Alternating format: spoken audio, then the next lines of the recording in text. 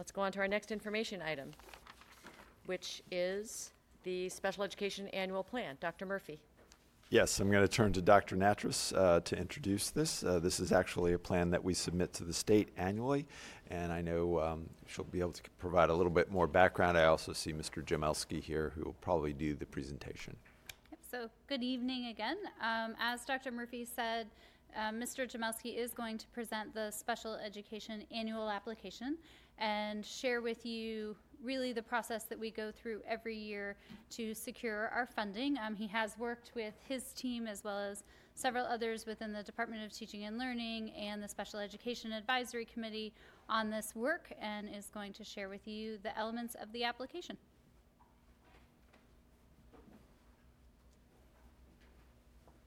Thank you. Good evening, Madam Chair, board members, and Dr. Murphy. As Dr. Natras said, I'd like to present the Special Education Annual Plan application, which is a process that occurs every year for detailing how federal IDEA grant funds are proposed to be spent to support the special education programs in Arlington Public Schools.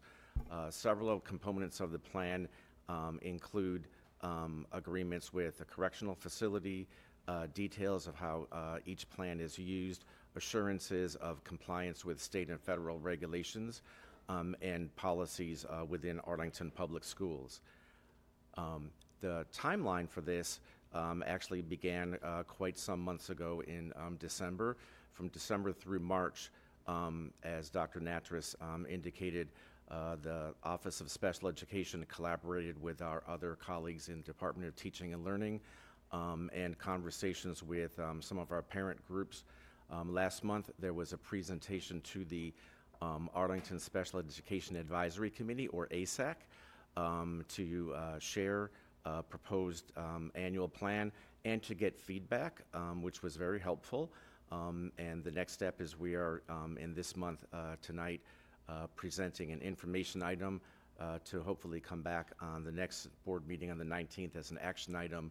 And then by May 11th, it is due to Virginia Department of Education. That is the general timeline typical for each year. There are two main parts to it. One is larger, that is 4.8, almost $4.9 million. Last year, it was $4.7 million, and the budget amount has gone up slightly. Part of it is based on the number of students who are identified with IEPs. Our students with IEP population has increased each year, and thus the grant funding has also increased. The vast majority of the use of this grant has been in the past, and we're proposing for the future to provide staff to supplement what our operating budget provides to support students in schools. A very small part, 1% and 1%, and then less than 1% are for physical or tangible items. Because we're a people business, the majority of the grant goes to support human resources and working with our students.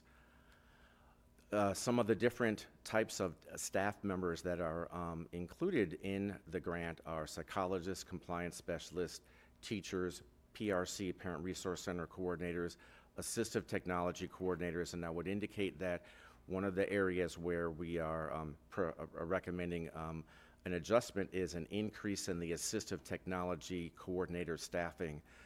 We have had 2.4 assistive technology coordinators for several years. This year we have identified that they have been kind of stretched in meeting all of the needs in assistive technology for students. One of the newer components are phonak towers, I guess is the best way to describe them, to support students with hearing impairments in schools.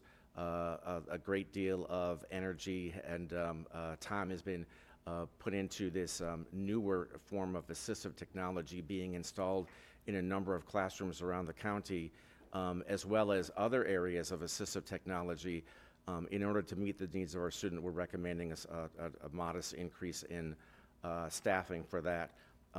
Clerical staff, I would indicate that we're actually recommending a modest decrease with the combining of the offices of Special Education and Student Services and the former Department of Instruction, all in one at SciFax as we're getting ready to move. Some of the clerical positions that we used to have in several different locations are now redundant, and we actually may see a savings in that area that we could use towards other specialists. So there's a variety of different staff members that support students across the county and across grade levels in many different areas. The other section of the grant is Section 619. It is a significantly smaller section, a little over $100,000, and this is specifically designed for pre-K, for students who are 5 years old and less, who are identified with special needs. And the largest chunk of this goes to staffing, although there are materials and professional development that come out of this account as well. Each year, there's what we call a proportionate, PSA proportionate set-aside that is required through the IDEA grant process that is required to be set aside to support serving students who are identified with a disability in each jurisdiction, but who are not in the public school system. For the current school year, this is required to be identified in November. We identified that there were 47 students who are identified with a disability who are attending private schools inside Arlington County, such as O'Connell High School or St. Thomas More, or many of them are in the parochial schools, although there are some who are in other smaller private schools. Many of those students that are all in their situation, they are parentally placed. If a student is living inside Arlington County and attending a private school and they're identified with a disability, they are required to go through a periodic set of assessments, and the bulk of the money for the set-aside is actually to pay for psychological assessment, speech-language pathologist assessment, occupational therapist assessment, and other types of assessment for their periodic reevaluation. And again, this is part of the requirement for the grant to have a certain amount set aside for students who are identified with a disability but attending a private school in the county.